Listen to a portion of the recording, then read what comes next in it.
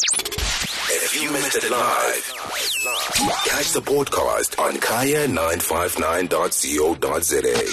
I'm actually excited for this conversation because just looking at the Woolworths Cafe example, deciding to move cashless, it reminded me of the conversation we had last year, just after Black Friday, where we reflected on the transactional behavior of South African consumers during Black Friday. And maybe let's just reflect on that yet again in terms of how this might cement the decision that's been taken by Woolworths to move towards a cashless environment. Yeah, I think maybe just reflecting back to the discussion we had on Black Friday, I think, and in relation, I think, to the topic that you're having, maybe two main things sort of stand out.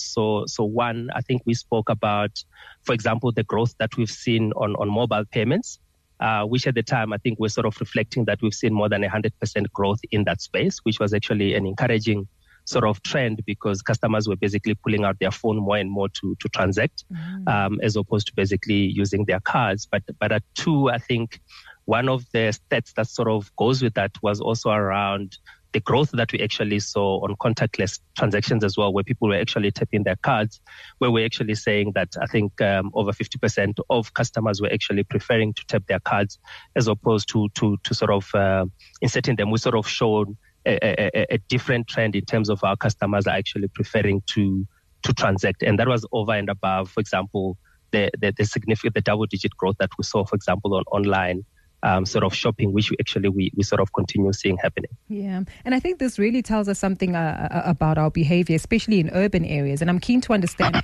if you've had the ability to view where it is that we choose to tap and shop the transactional values to give us a clearer understanding as to, the minimums and maximums that we typically transact for when it comes to using smart devices versus our cards. Yeah, so I think it sort of varies, and you can see that. If we sort of have to isolate it, especially when it comes to mobile payment, you can see that mostly iPhone users are probably the dominant user group that chooses to sort of tap their phones. Almost 80% of people that are actually tapping using their phones are actually using iPhones to tap.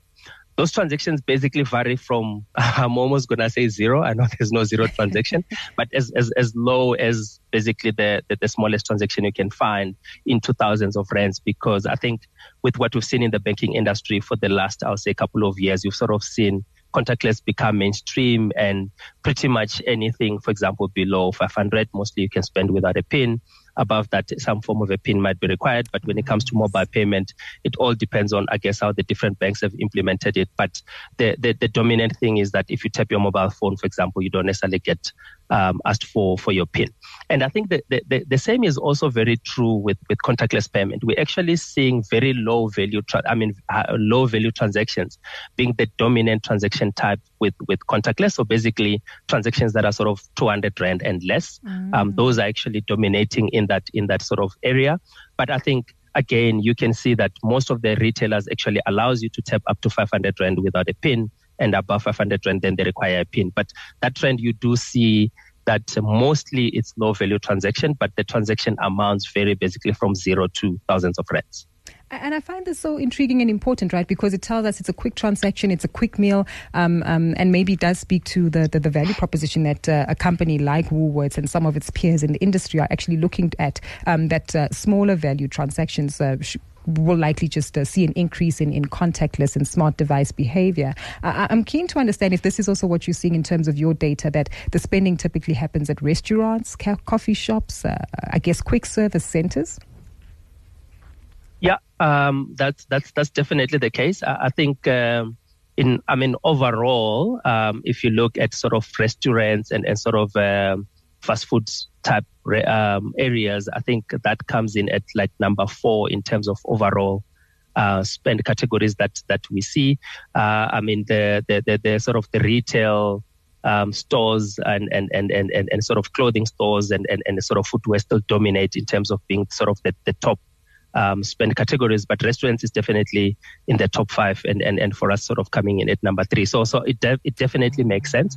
Also, I think you do see quite the low value sort of transactions that I speak about. If you're buying coffee and maybe a coffee and a snack, those type of things, those are generally low value transactions because generally the value will be below 200 Rand, and we do see a lot of those transactions being done using other mobile payments or contactless payments. Definitely. Dumelo, I can imagine as you sit with your team analyzing these numbers, seeing what retailers are doing in response, witnessing our change and shift in behavior, does this make you, I guess, inquire if South Africa is a society that is fit, able and ready to move towards being a cashless society?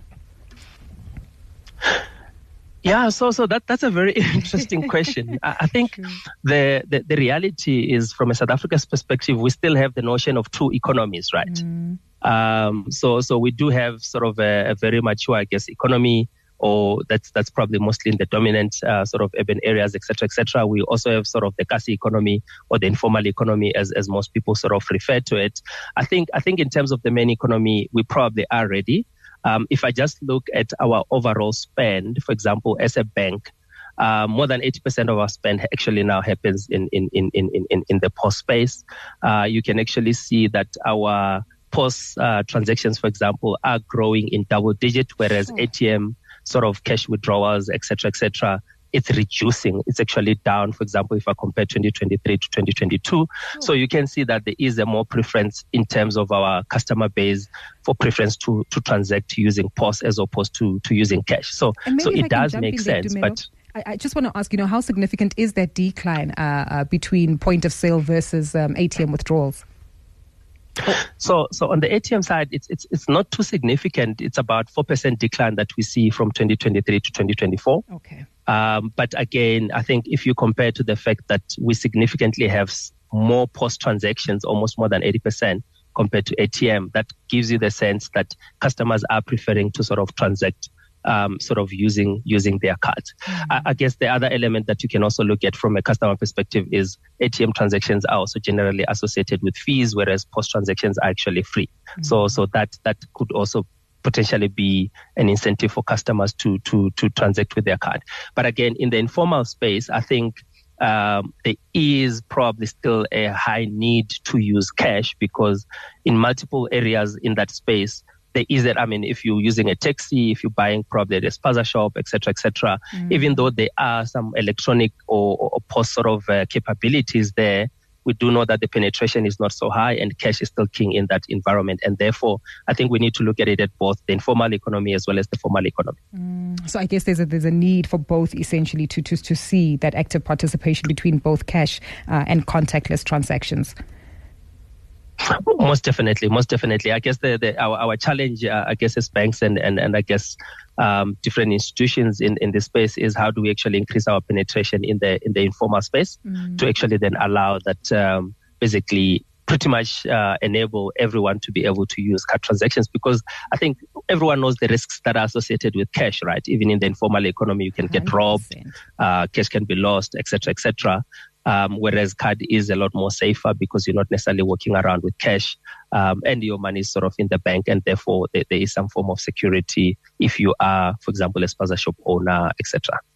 Definitely. Dumelo, this is so intriguing and I think is so telling about our behavior. And next time we actually participate in these transactions, we should actually, monitor our own behavior, the person in front of us, the person behind us, and really just pay closer attention to how it is that we shop and that we transact.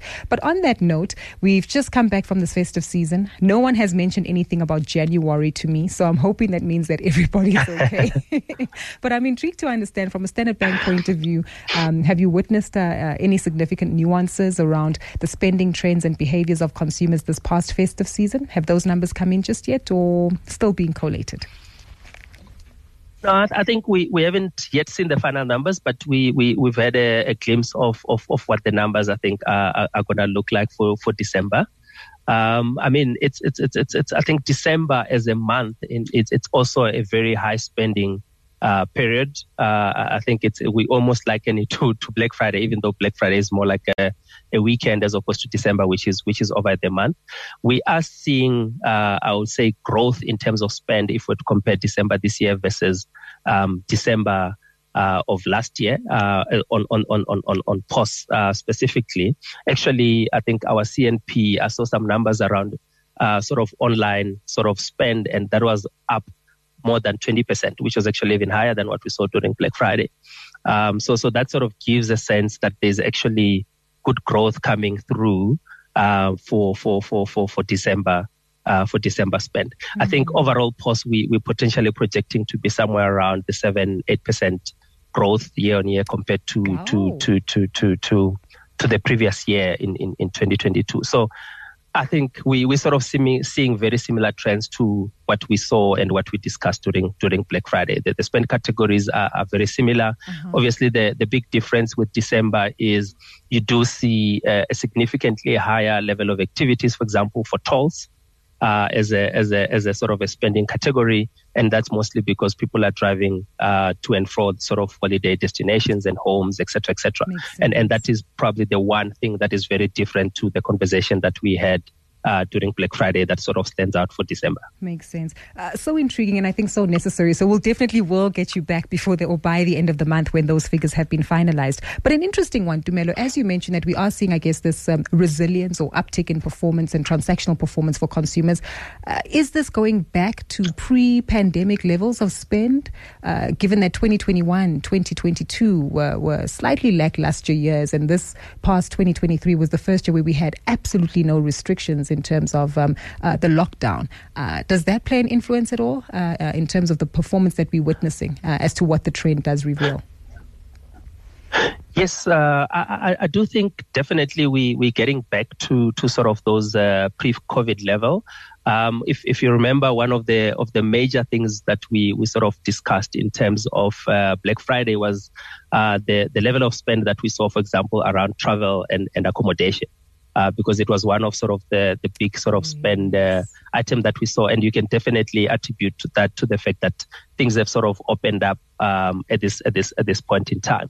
But I think the other thing that is probably also critical to also just note is if you were to look at sort of international spend as well, there's definitely also, I think, sort of significant growth in terms of the level of activities that you see on international spend, and that also gives you a sense of, I think, the opening up of the economy again, and basically people being allowed to sort of move freely, and I guess also move goods freely between the different countries. So we're also seeing good growth on our international spend, but I also say the travel and entertainment also gives us a very good picture, or a picture that says actually we're almost back to normal activity, and COVID is no longer really a factor. Got you. So intriguing, so fulfilling, and so insightful in terms of helping us understand our financial behavior going forward. Tumelo, always a pleasure speaking to you, and thank you so much for your time this evening, sir. Thanks, Gogo, and have yourself a good one. Fantastic. You too. Looking forward to seeing some of the new insights that will be shared by yourself and Standard Bank in the months ahead. All the best for the year ahead. If you missed it live, catch the podcast on kaya959.co.za.